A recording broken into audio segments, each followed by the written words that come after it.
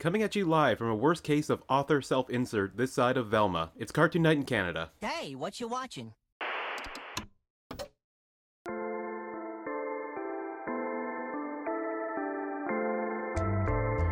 Got a problem with cartoon?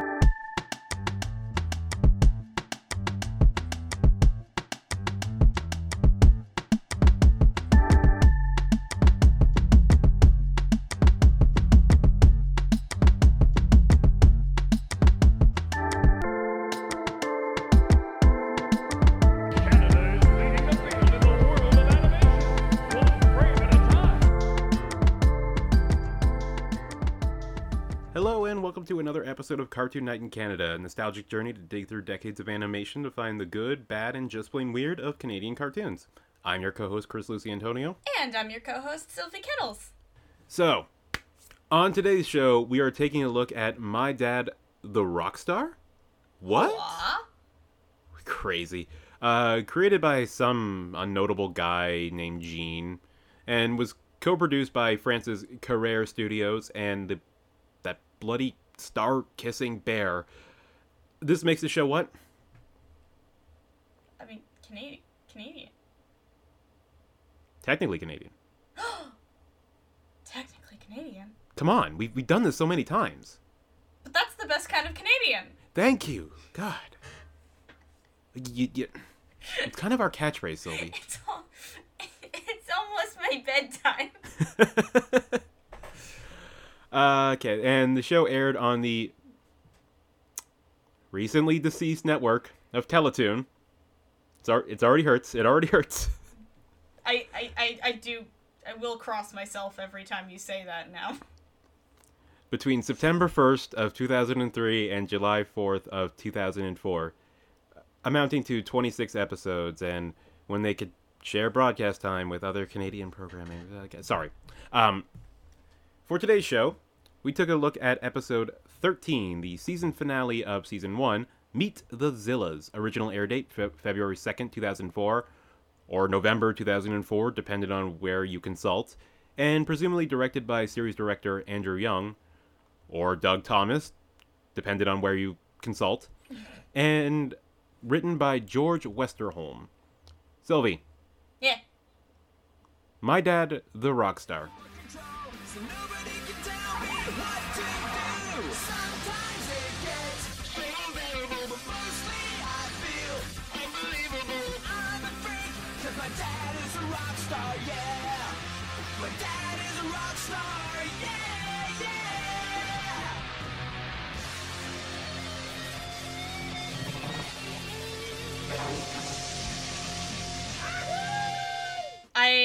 I recall it being on air.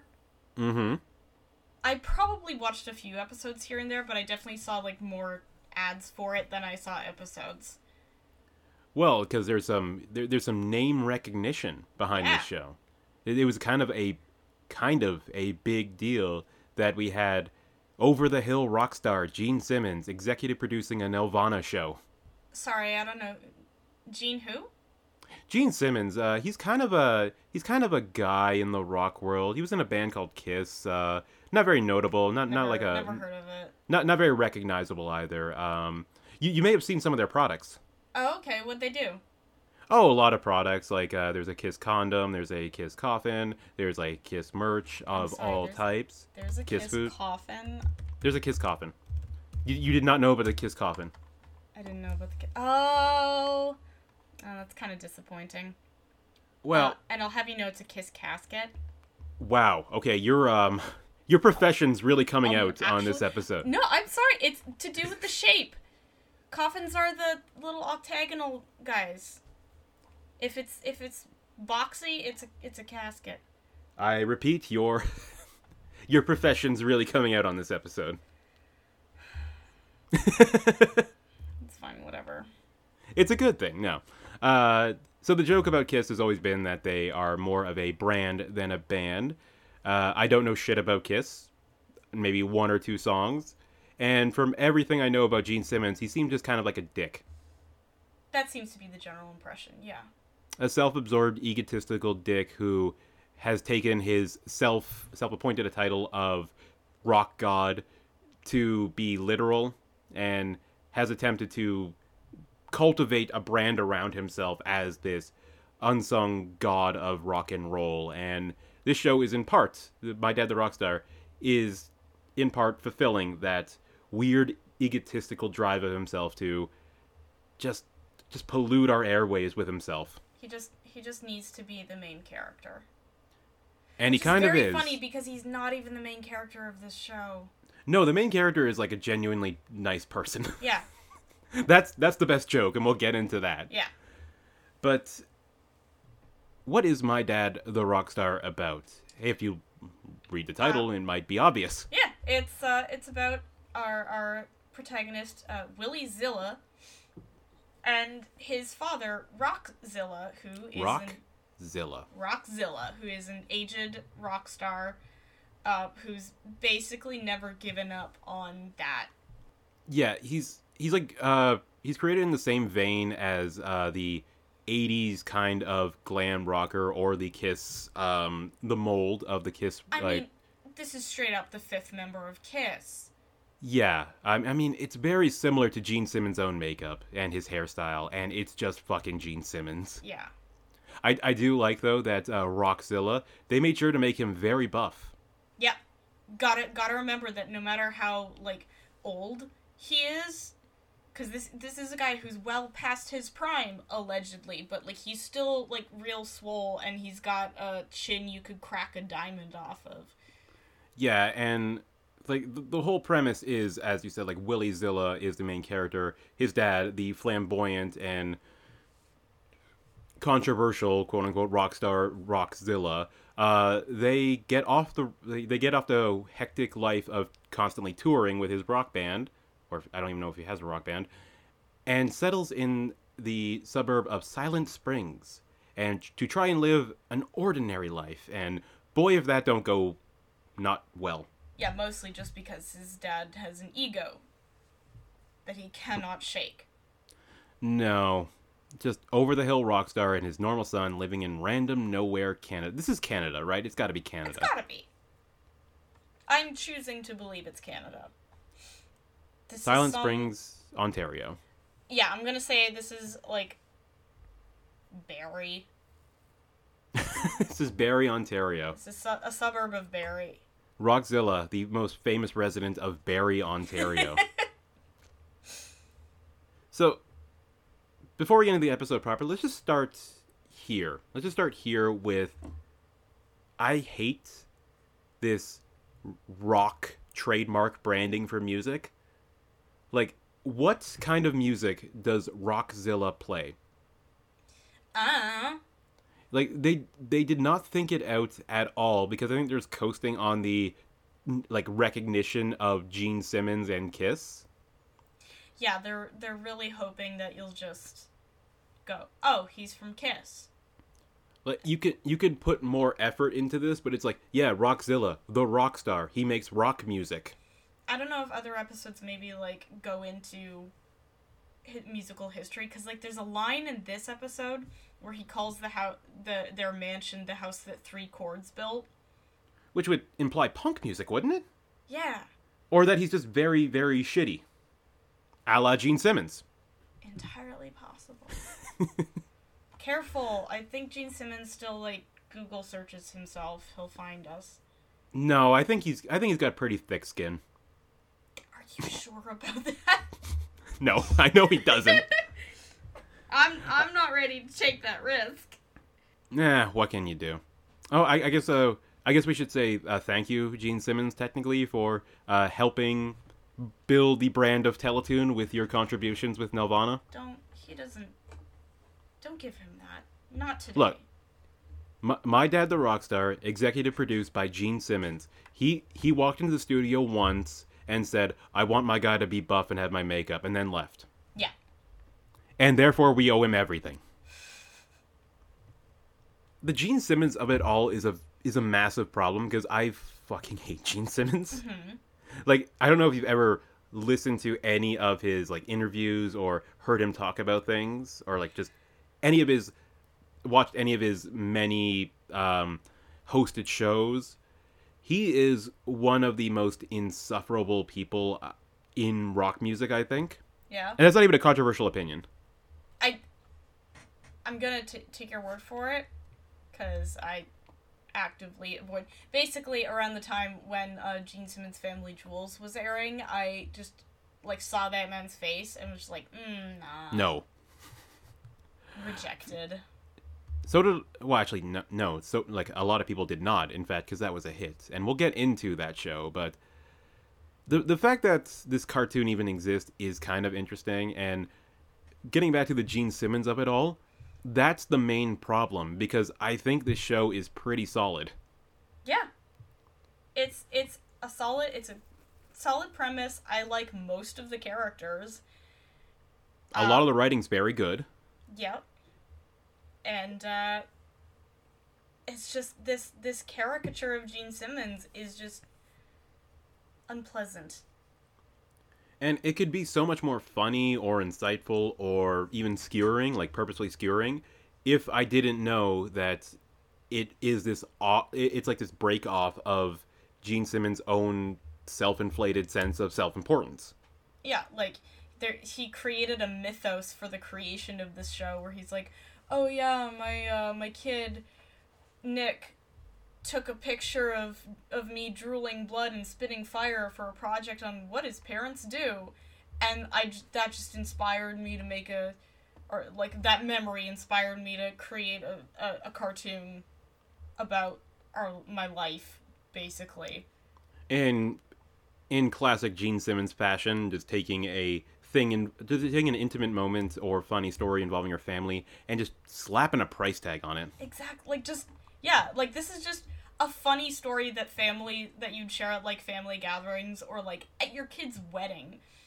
To be like, ha ha ha, yeah, my kid brought a picture of me drooling blood to a kindergarten class. My career is buck wild, and that's just normal for my kids. And then just saying to a massive audience, look at how quirky and charming my family is. Look how many fun adventures we could be getting into, and wouldn't you like to watch this? Twice. Wouldn't you like to watch this twice, in animated form and then reality form? Yeah. Also, I take issue with this with this like Genesis idea, or like with the genesis of My Dad the Rockstar. There's absolutely no way this is the case. There's no sourcing on Wikipedia. Yeah. Did fucking Gene Simmons write this? You know what? I'm gonna say that's not off the table. Like, the production section of the Wikipedia page for My Dad the Rockstar is 3 paragraphs, none of it sourced. Gene Simmons 100% wrote this. I mean, why would Gene Simmons, with all his millions of dollars and his successful music career, his happy family, why would he spend time making sure that everyone knows that he's the rock god and cool as fuck? Because he has such an inflated ego. God, does he ever. And part of the best, like, kind of the reason why this show kind of holds up is that when it's allowed to, it really just gives it to him. Oh, yeah. I think whenever Gene is out of the room, which is most of the time presumably as an executive producer, as a vanity executive producer. Yeah, like the writers are just going absolutely buck wild, being like, hey, fuck this guy, am I right?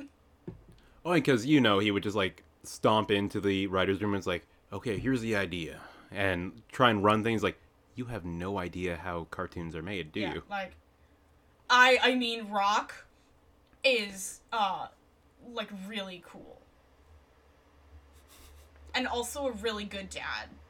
Like, Rock's really cool. He's an amazing dad. Everyone loves him. His music's amazing. It's like, that's not the purpose of the show. Mm-hmm. Sure, Gene. You got it. We'll do our best. You misinterpreted your own creation. Good job, sir. You did it. Okay, so, real quick, my nostalgic memories of My Dad the Rockstar. Saw it on occasion, much as yourself. Wasn't really big on it. And this was even before I was so anti-Gene Simmons. It was just a thing that existed I never gave a fair shot to, so there you go. What's this episode about? This is episode, Meet the Zillas.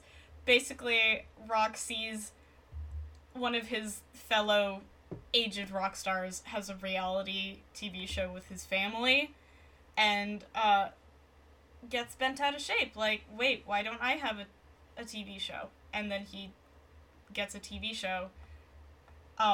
But everyone else in the family is so busy trying desperately to hog the spotlight and become the protagonist of the show that Willie absolutely refusing to take any part in this bullshit makes everyone delighted with him, and he becomes the protagonist of the show.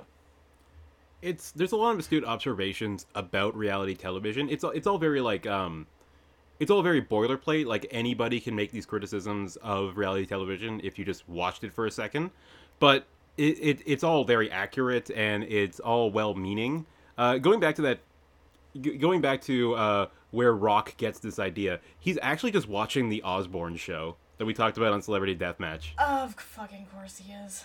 Like, what he's watching is a doddering old man with long black hair bump into things while his kids orient him, and his wife does all the talking. This person named Max Hype.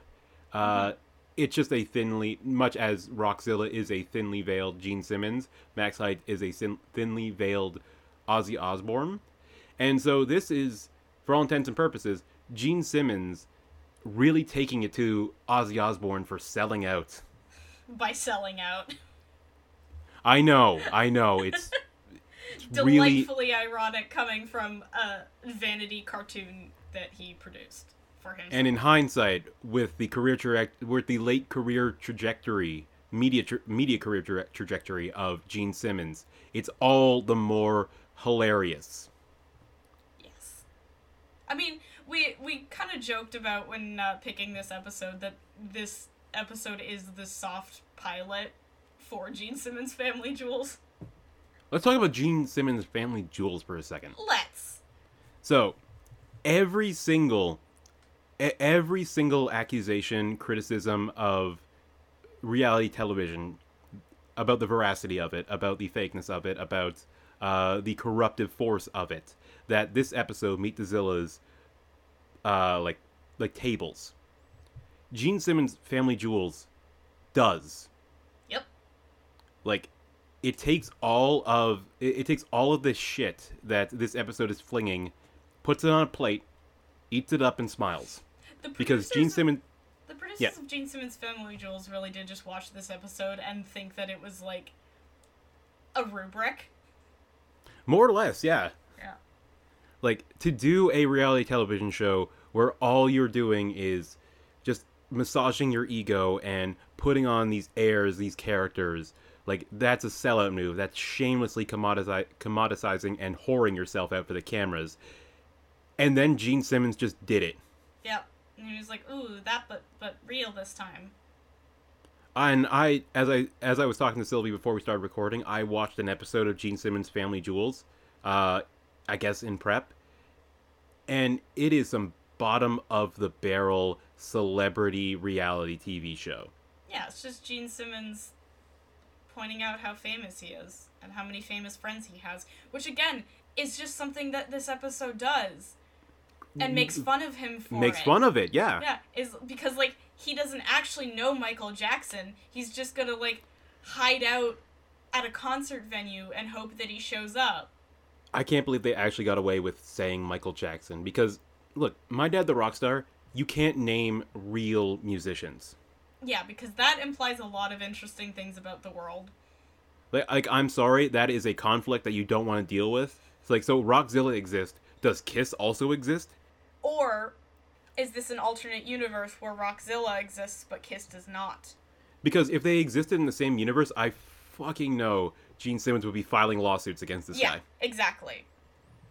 So we have to believe that Kiss does not exist in this world. This is an alternate universe. Everyone has 4 fingers. Don't question it. Yeah. Like, the song I Was Made for Loving You was never recorded. Or if it was recorded by Rockzilla. Okay. And actually, that's a weird thing, because, like, they never actually use any Kiss music, because I guess that's just too on the nose. There are a couple, like, original songs from the episodes I remember. But they never went that far to make the parody or make the self-insert as obvious because, I mean, of course Gene Simmons would let you use the music. It's his show. Yeah, there's no way he wouldn't. Unless the other members of KISS were like, nah, Gene, you cannot use our music for your stupid vanity project cartoon. Well, from what I know about the history of KISS, like, there's only 2 of the original members still in it, and they've just recast the other 2 members as if they're their roles. That makes sense. They just brought in, like, another rhythm guitar player and another drummer. It's like, okay, you're the cat now, and you're the star boy. We're done. Problem solved. So the episode, by the way, that I was watching of Gene Simmons' Family Jewels, in one episode, he goes to Taibo with Billy Blanks. He's there. And then later on, he goes to the AVN Awards with a porn star. Good times. Because, you know, Gene Simmons is just such a likable guy. Everyone just all of these famed people just kind of want to be in his gravitational pull and be on his show. Yeah, everyone just knows that Gene Simmons is like a power magnet. Success follows him.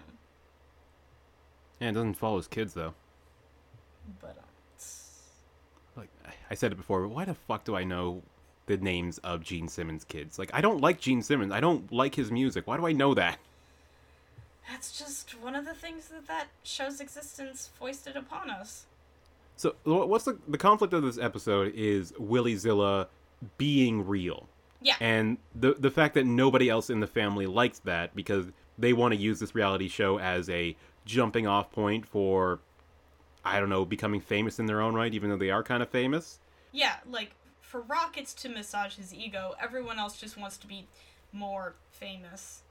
Yeah, the roadie slash butler Skunk, he becomes a British dandy and starts singing songs. Yeah. Because he thinks that a character will be more interesting. And, God, Willie has my absolute favorite joke in this episode, which is that he has this very impassioned speech about not, like, I'm a human being, I am not a commodity. I have it here. Look at us. We have become TV. We're not a family anymore. We're a product. Well, I'm not a commodity. I'm a real person. God, what a good fucking line. That gets to the core of the problem of reality TV, and then is immediately packaged and marketed and commodified. Yeah. Like, as I said, it's all very accurate but rudimentary skewering of reality TV. Like, all of the jokes and all of the statements it's making are fairly accurate and insightful. It's just the Gene Simmons of it all just kind of dulls any potential of it being actually convincing. Yeah. Like, I feel like everyone else involved in the writer's room understands that the joke should be on Gene Simmons. Mm-hmm. It's, like we were talking about before, it's like how the character of Pierce in Community was specifically written to be a parody of Chevy Chase. Yeah. And the second Chevy Chase found out, he was so fucking threw his pissed. crop about it, yeah. But it took him multiple seasons to realize that he is the butt of the joke. I don't think that this show lasted long enough for Gene Simmons to realize that they've desperately wanted him to be the butt of the joke. I don't think they'd be able to get away with flat out just saying, like, man, Gene Simmons, you over-the-hill, self-aggrandizing, bullshit rock artist. Yeah, all they can get away with is to call Rock out for saying, like, man, you have a very inflated ego. Which Gene Simmons would agree with, unfortunately, because he's that kind of narcissist. He would take it as a point of pride. So, yeah, that's like the main problem. It's not really a problem with the show. It's not the show's fault that... Because if there was no association with Gene Simmons, and if this show wasn't such a stealth pilot for Gene Simmons' Family Jewels, if it didn't, like, write the script for Gene Simmons' Family Jewels as a joke, and then they just did it, and they just did it for it'd be real. so much... I think it would hold up so much better. Yeah. think it'd be a much better show. I also think Gene Simmons would have sued it into the ground. Oh, most definitely. Are you kidding?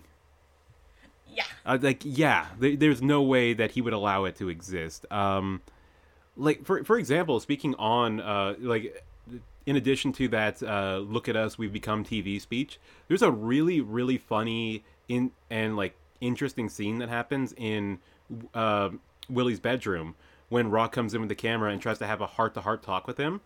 And the way that it's directed, it constantly is putting the camera crew into the shot while they're trying to go about, like, a father-son talk.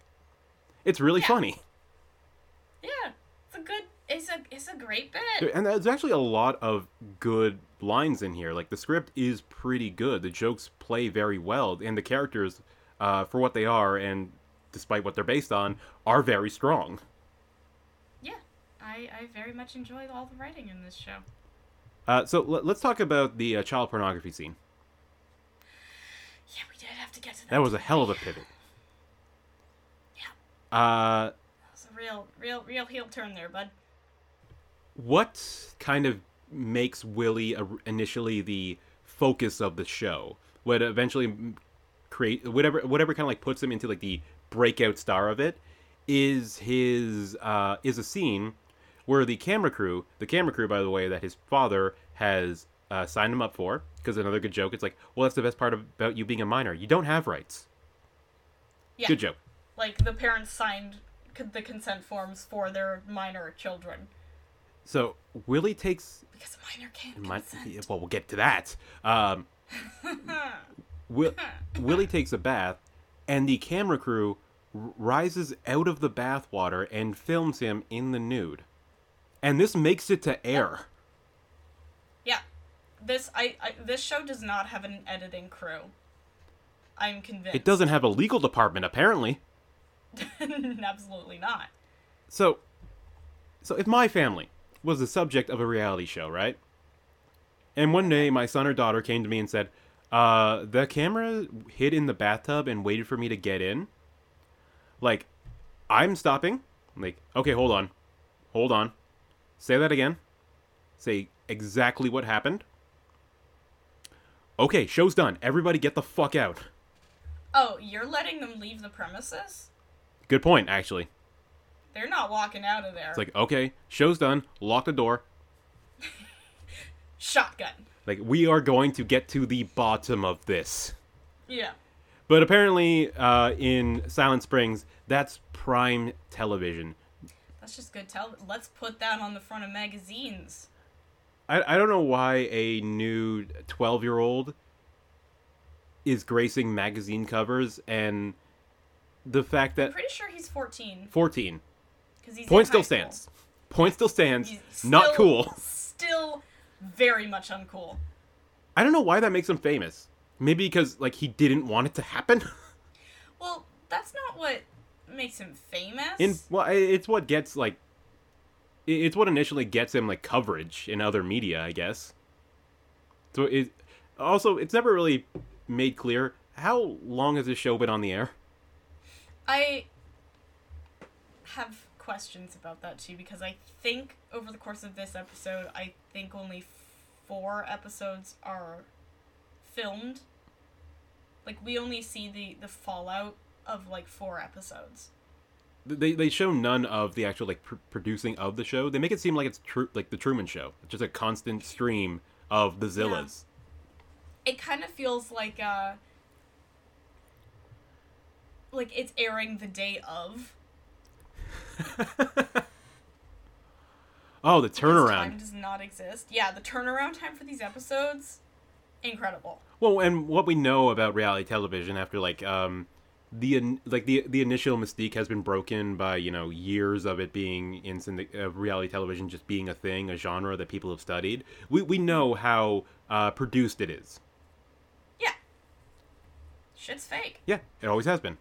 Always has been. Always. Like, whatever reality television that you are, like, binging right now because you love trash, we all do.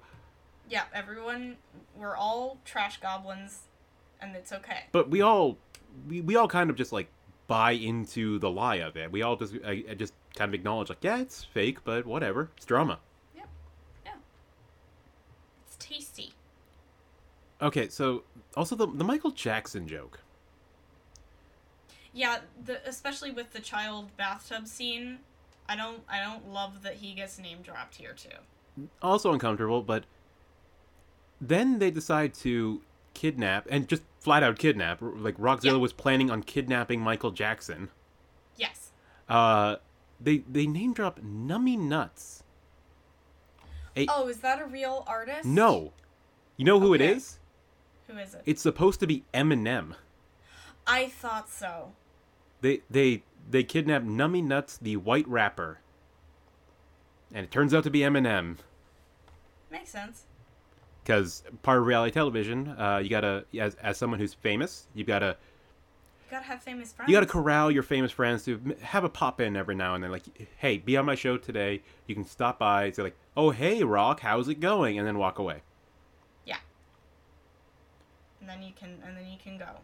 And I'll pay you. I don't know. What do you want? A Lamborghini? That's another good question. Like, where in Rockzilla's career is he? Has he retired? I think he should. Like, cause they show like a studio in his massive mansion. Like, how actually popular is Rockzilla?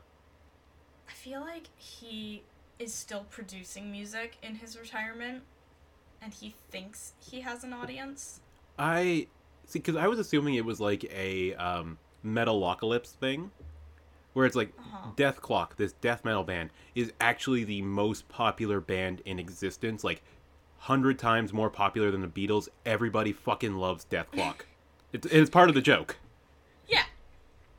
So, like, this over-the-hill 80s egotistical glam rocker named Rockzilla is the #1 musician in Canada. It's like fucking 15 times more popular than Beyonce.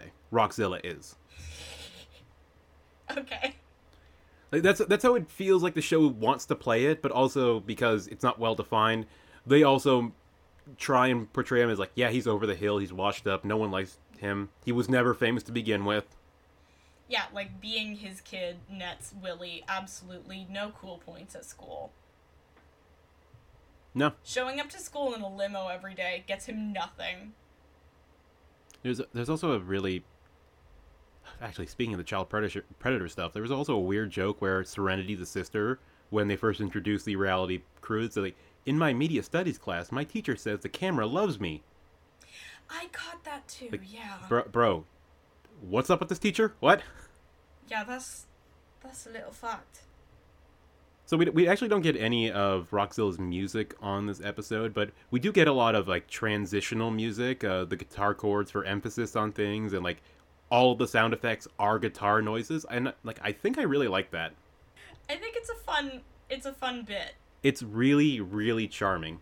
Yeah. It's like, it's using the premise to inform some of, like, the show, and that's what it should be doing. Yeah.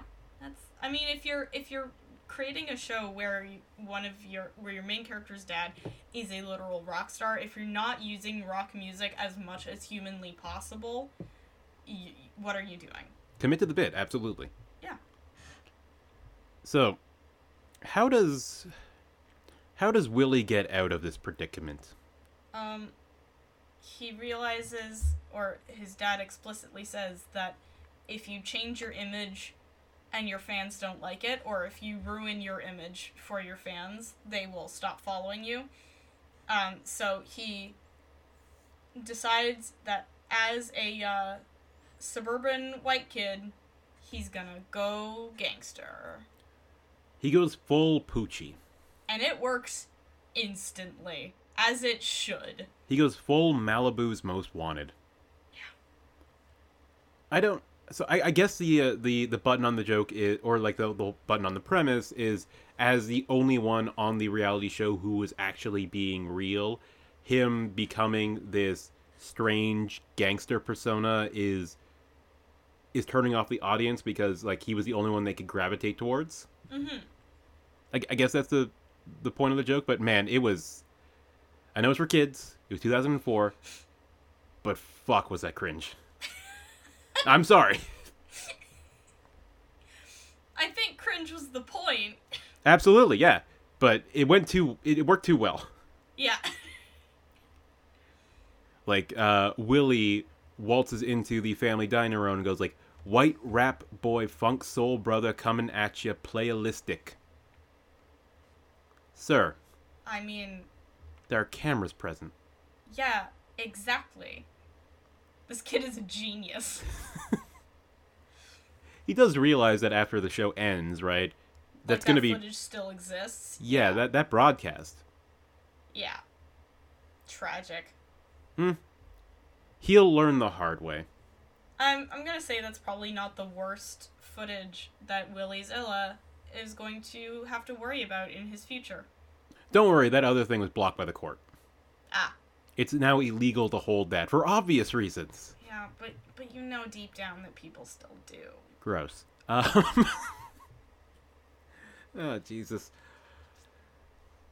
So just a little bit on the look of the show. There's not a lot to say. There's no why it looked like that? Not really. Some of the animation, it's a tad rough. Like, anytime things have to go fast, you can see the shortcuts. And it's all very uninspired. There's like this lack of texture that we've encountered in almost all the Nelvana programs that we've encountered. This basic color scheme. It's all serviceable and cheap and it works, but it's also just kind of bland looking. There's one background element that I am charmed by, and it's when some background element, like, I don't know if it's an intentional design choice or if it's just like they literally forgot to fill in the lines, but every once in a while there'll be like background elements that are just the outlines of right, objects. like just like the geometric impression of a background. Yeah, and like they'll be blended in with a fully rendered background, and then you'll just have, like, in the closet where Rock and Willie have their singular private conversation, like the lights on the ceiling are all in like a white outline, and then there's just a bunch of funky hats in yellow. And I don't know, I just think it's neat. It's probably a cost-cutting measure, but that's something that at least adds to the charm of the show. Yeah, it's got a little something going on. What doesn't necessarily add to the charm of the show is an issue we've run into in the past, the English to French awkwardness. I didn't notice that. There is a lot. If you zero in on some of the dubbing and the line reading, because this was recorded in two languages, being both Canadian and French, there's this weird occasional disconnect between characters and their expressions and their lines. Like, I don't know, I'm a weird stickler for mouth watching, I guess I'll call it. Especially when I know that it's one of these technically Canadian shows where it's like we had like broadcasting at the same time an English and a French version of the show, so, using the exact same animation. So sometimes this feels like it's the other way around, where it's like this was originally like this entire show was originally animated in French and then moved to English, because sometimes you can just notice like some weird hiccups and hitches. That doesn't bug everybody, it just bugs me sometimes. Yeah, I think we've come across that before. You're just a mouth watcher. Mouth watcher, yep. Yeah, that's your title. You're welcome. Yep. I'll be there, watching mouths. Fuck. Hey, Chris, you want to go to the movies tonight? Like, no, man. Got a long night of mouth watching. Watch some mouths. Man, hardest time in my life. 2019 to 2022. So many masks. I felt robbed of my very essence. Fuck. Just watching that blue, just watching that blue shield and wondering, what's that mouth doing? I was kicked off of many public transit situations because of this. I hate this bit. It's over. Don't worry. Everybody hated it. Free. It's okay. They all left. No one's here anymore. Free me. So, that's essentially the episode covered. Anybody notable on this cast? Because if you believe this very, very fake Wikipedia article, you would assume that Gene Simmons himself selected the voice of Rockzilla. You'd think. It's a lie. It's absolutely a lie. Don't worry about it. Yeah, I don't know shit about that. Can I start with my personal connection to this episode? Right, I forgot. You are the goddaughter of Gene Simmons. I'm sorry. It's out. It's out. No, Your dad sucks, by the way. My goddad is wonderful. How dare you? No, Go on. The writer of this episode, George Westerholm, is a very close family friend with my mom. This is the first time that we've encountered this. It's like too close to home in the subject we've covered. Yeah, their parents were very good friends, so they grew up together, and they used to do their own, like, comedy was always their jam. Mm-hmm. Like, even as 7-year-olds in my Momo and Papa's basement, my mom would tell stories about the two of them, like, recording these silly, like, cassettes where they would just take... It was basically, like, an improv class for 7-year-olds, where they would just have, like... It's a bank, but it's also a tree. And so then it would be, like, coming close... They would do, like, a whole ad read, like a radio ad for this bank that was a tree, and be like, coming close to a branch near you, don't leaf it to the last minute. So wow, like, you remember the bits. I remember the bits. That's impressive. Yeah, so just like, I just think it's very funny that a little 7-year-old in my grandparents' basement went on to write a pretty solid episode of My Dad the Rockstar. Right, and you poked around in his credits, like, he's written for a couple of other important to this podcast animated shows, like, I believe he's got a couple episodes of 16 and the Dog and Pony Show. Yeah. But, like, the big things was, like, a long run on the Rick Mercer Report, and I think, like, he's done a few runs on, like, just for laughs, stand-up tours. Ah, okay. Yeah. Was he also This Hour Has 22 Minutes guy? Yes. Okay. I don't think he ever appeared on it, but he wrote for it for quite a while. He was on the writing staff for like a season, I'm guessing, right? A couple seasons, I think. Okay, good for him. Yeah, he's a lovely guy. And I was really delighted. I didn't realize that he had written to this episode, and then when I just put it on to rewatch it, and it was just like popped there on the opening credits, like, oh shit, there's George. His one and only episode that he wrote for My Dad the Rockstar, by the way. Really? Well, if IMDb is to believed, and IMDb is not to believe because no, this website has been broken for a long time. But yeah, that was just a delightful surprise for me. Ah, that's nice. But going down through the rest of our notable figures, as Willie, we've got Joe Vanicola, who is a Toronto-based actor, born in Montreal, and they've done a lot of mostly like television, few film roles, little bit of voice work, but mostly Canadian television. Which one? Do you want to take a guess? Murdoch. Degrassi Next Generation. Oh, the third one. Yeah. Damn it. It was a ruse. Damn it. They were on the third one. The secret third one. But yeah, I think they do a really good prepubescent boy. Weird voice acting thing that's just existed forever. Yeah. Who is the gentleman who plays Rock? We got the one and only Lawrence Bain. Who does an amazing job. He's so good. I love this voice that he's doing for Rock. Just to answer your question, Murdoch Mystery. Ah. Yeah. He could have done both. He could have done both. He's been around for a while. Yeah, not as long as, I kind of went down a mini rabbit hole of Don Frank's IMDb page. He plays Skunk. Okay, so as soon as I heard that voice for Skunk, I realized, like, oh wait, that's not a voice. This is a guy. That's just the guy. Yeah. Yeah, the moment I heard the moment Skunk spoke in this episode, I was like, oh, okay, he has been in the business for ages. And I was right. He's been acting since 1954. Jeez. He passed away in 2016.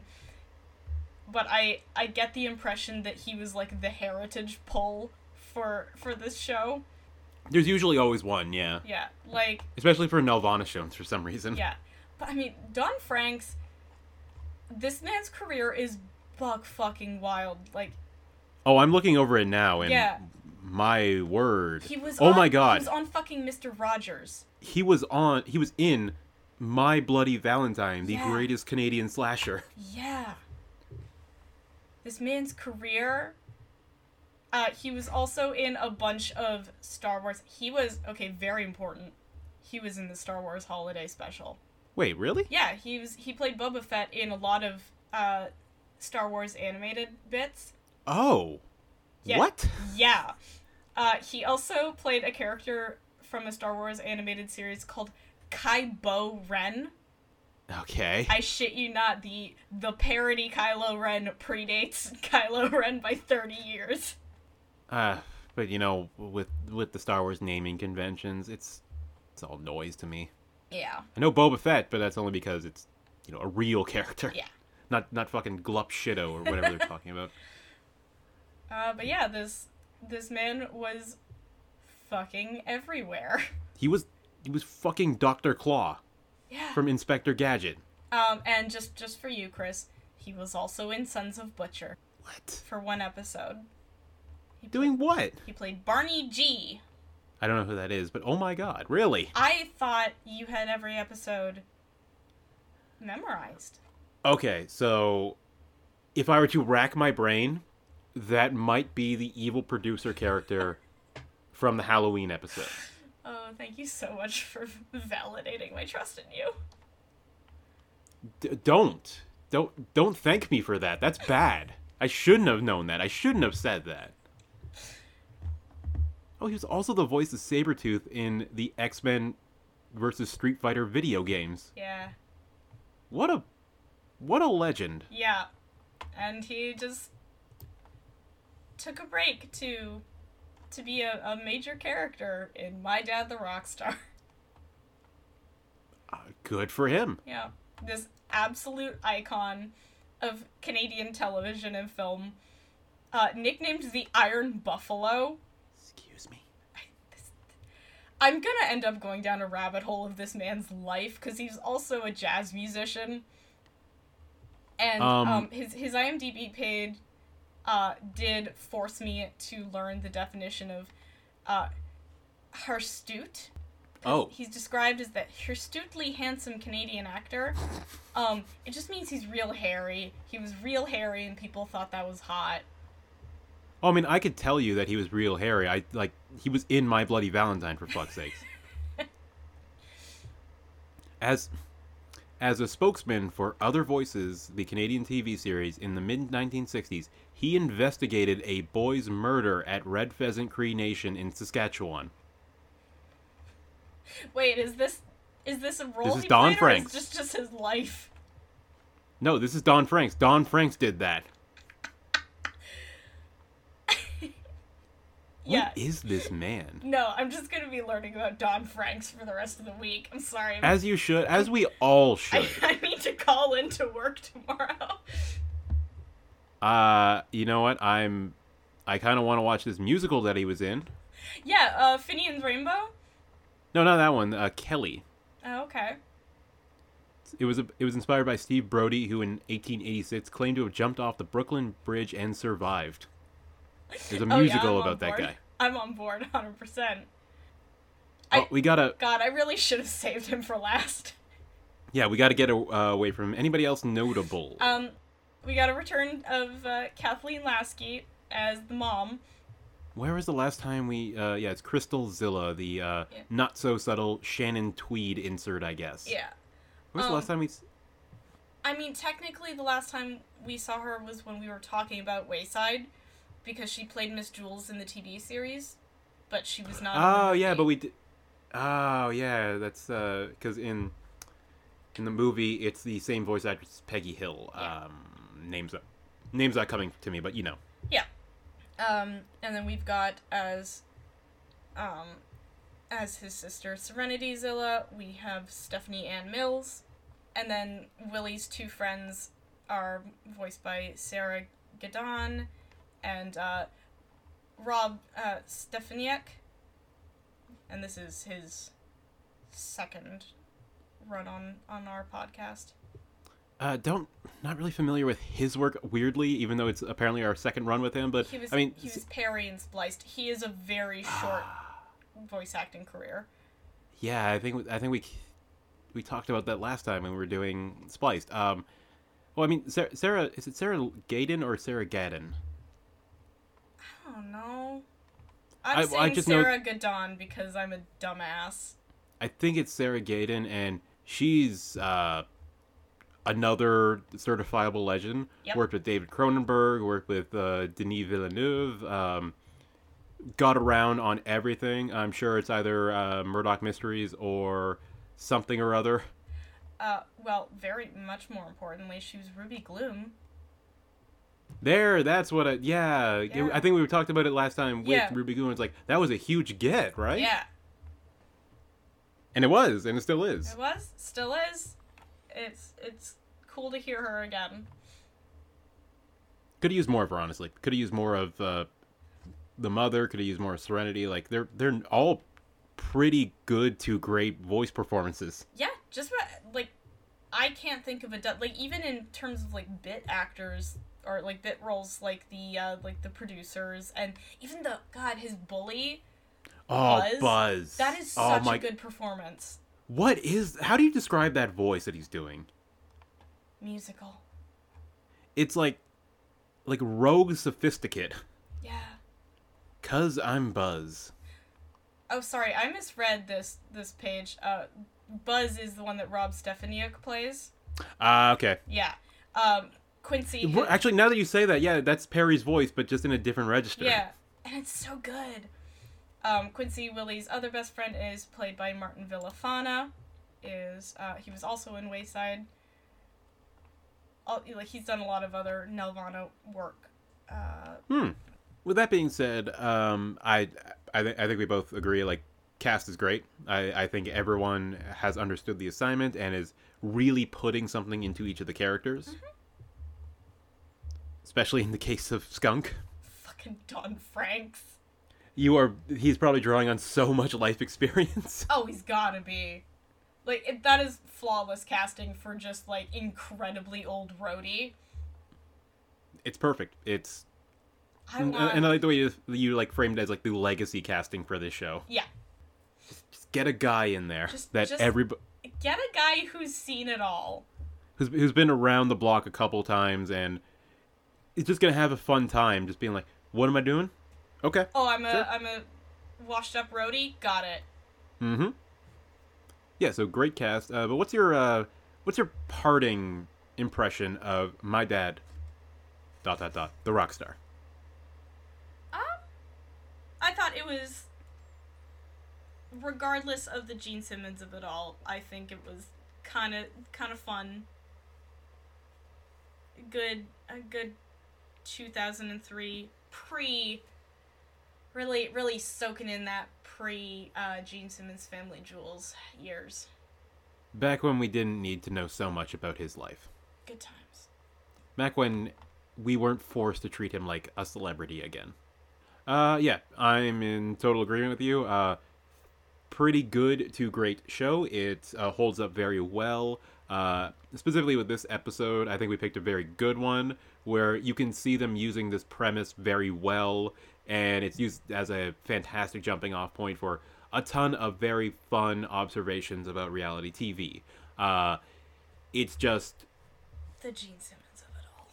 you force me because this is a caricature / self-insert of Gene Simmons. I have to view it through the lens of Gene Simmons, and that makes me kind of hate the show. Not really. It's perfectly fine. But man, why would you do that? It's just a little stinky. Just a little too Gene Simmons. Oh, there you go. And that's the show. Thank you so much for listening to another show of Cartoon Night in Canada. If you enjoyed what you heard, please consider giving us a like, share, subscribe, and review on your podcatcher of choice, preferably Apple Podcasts, because that helps us reach the widest possible audience. You can find the show on Twitter at Cartoon Night Pod, where we post new episodes every Saturday. Except when we You don't. can find... Yeah. You can find... Cut it close this week. We kind of did. But I'm glad we made it. Not to peek too far behind the curtain, but we kind of did. You can find me on Twitter at Cinema Creep, where I will give you all the best tips on mouth watching. And you can follow me at Sylvie Skeletons, where I will possibly be sharing my findings of Don Frank's Buckwild life. Fantastic. Have a good one, everybody. Rest in peace to Teletoon. You were a real one. Good night.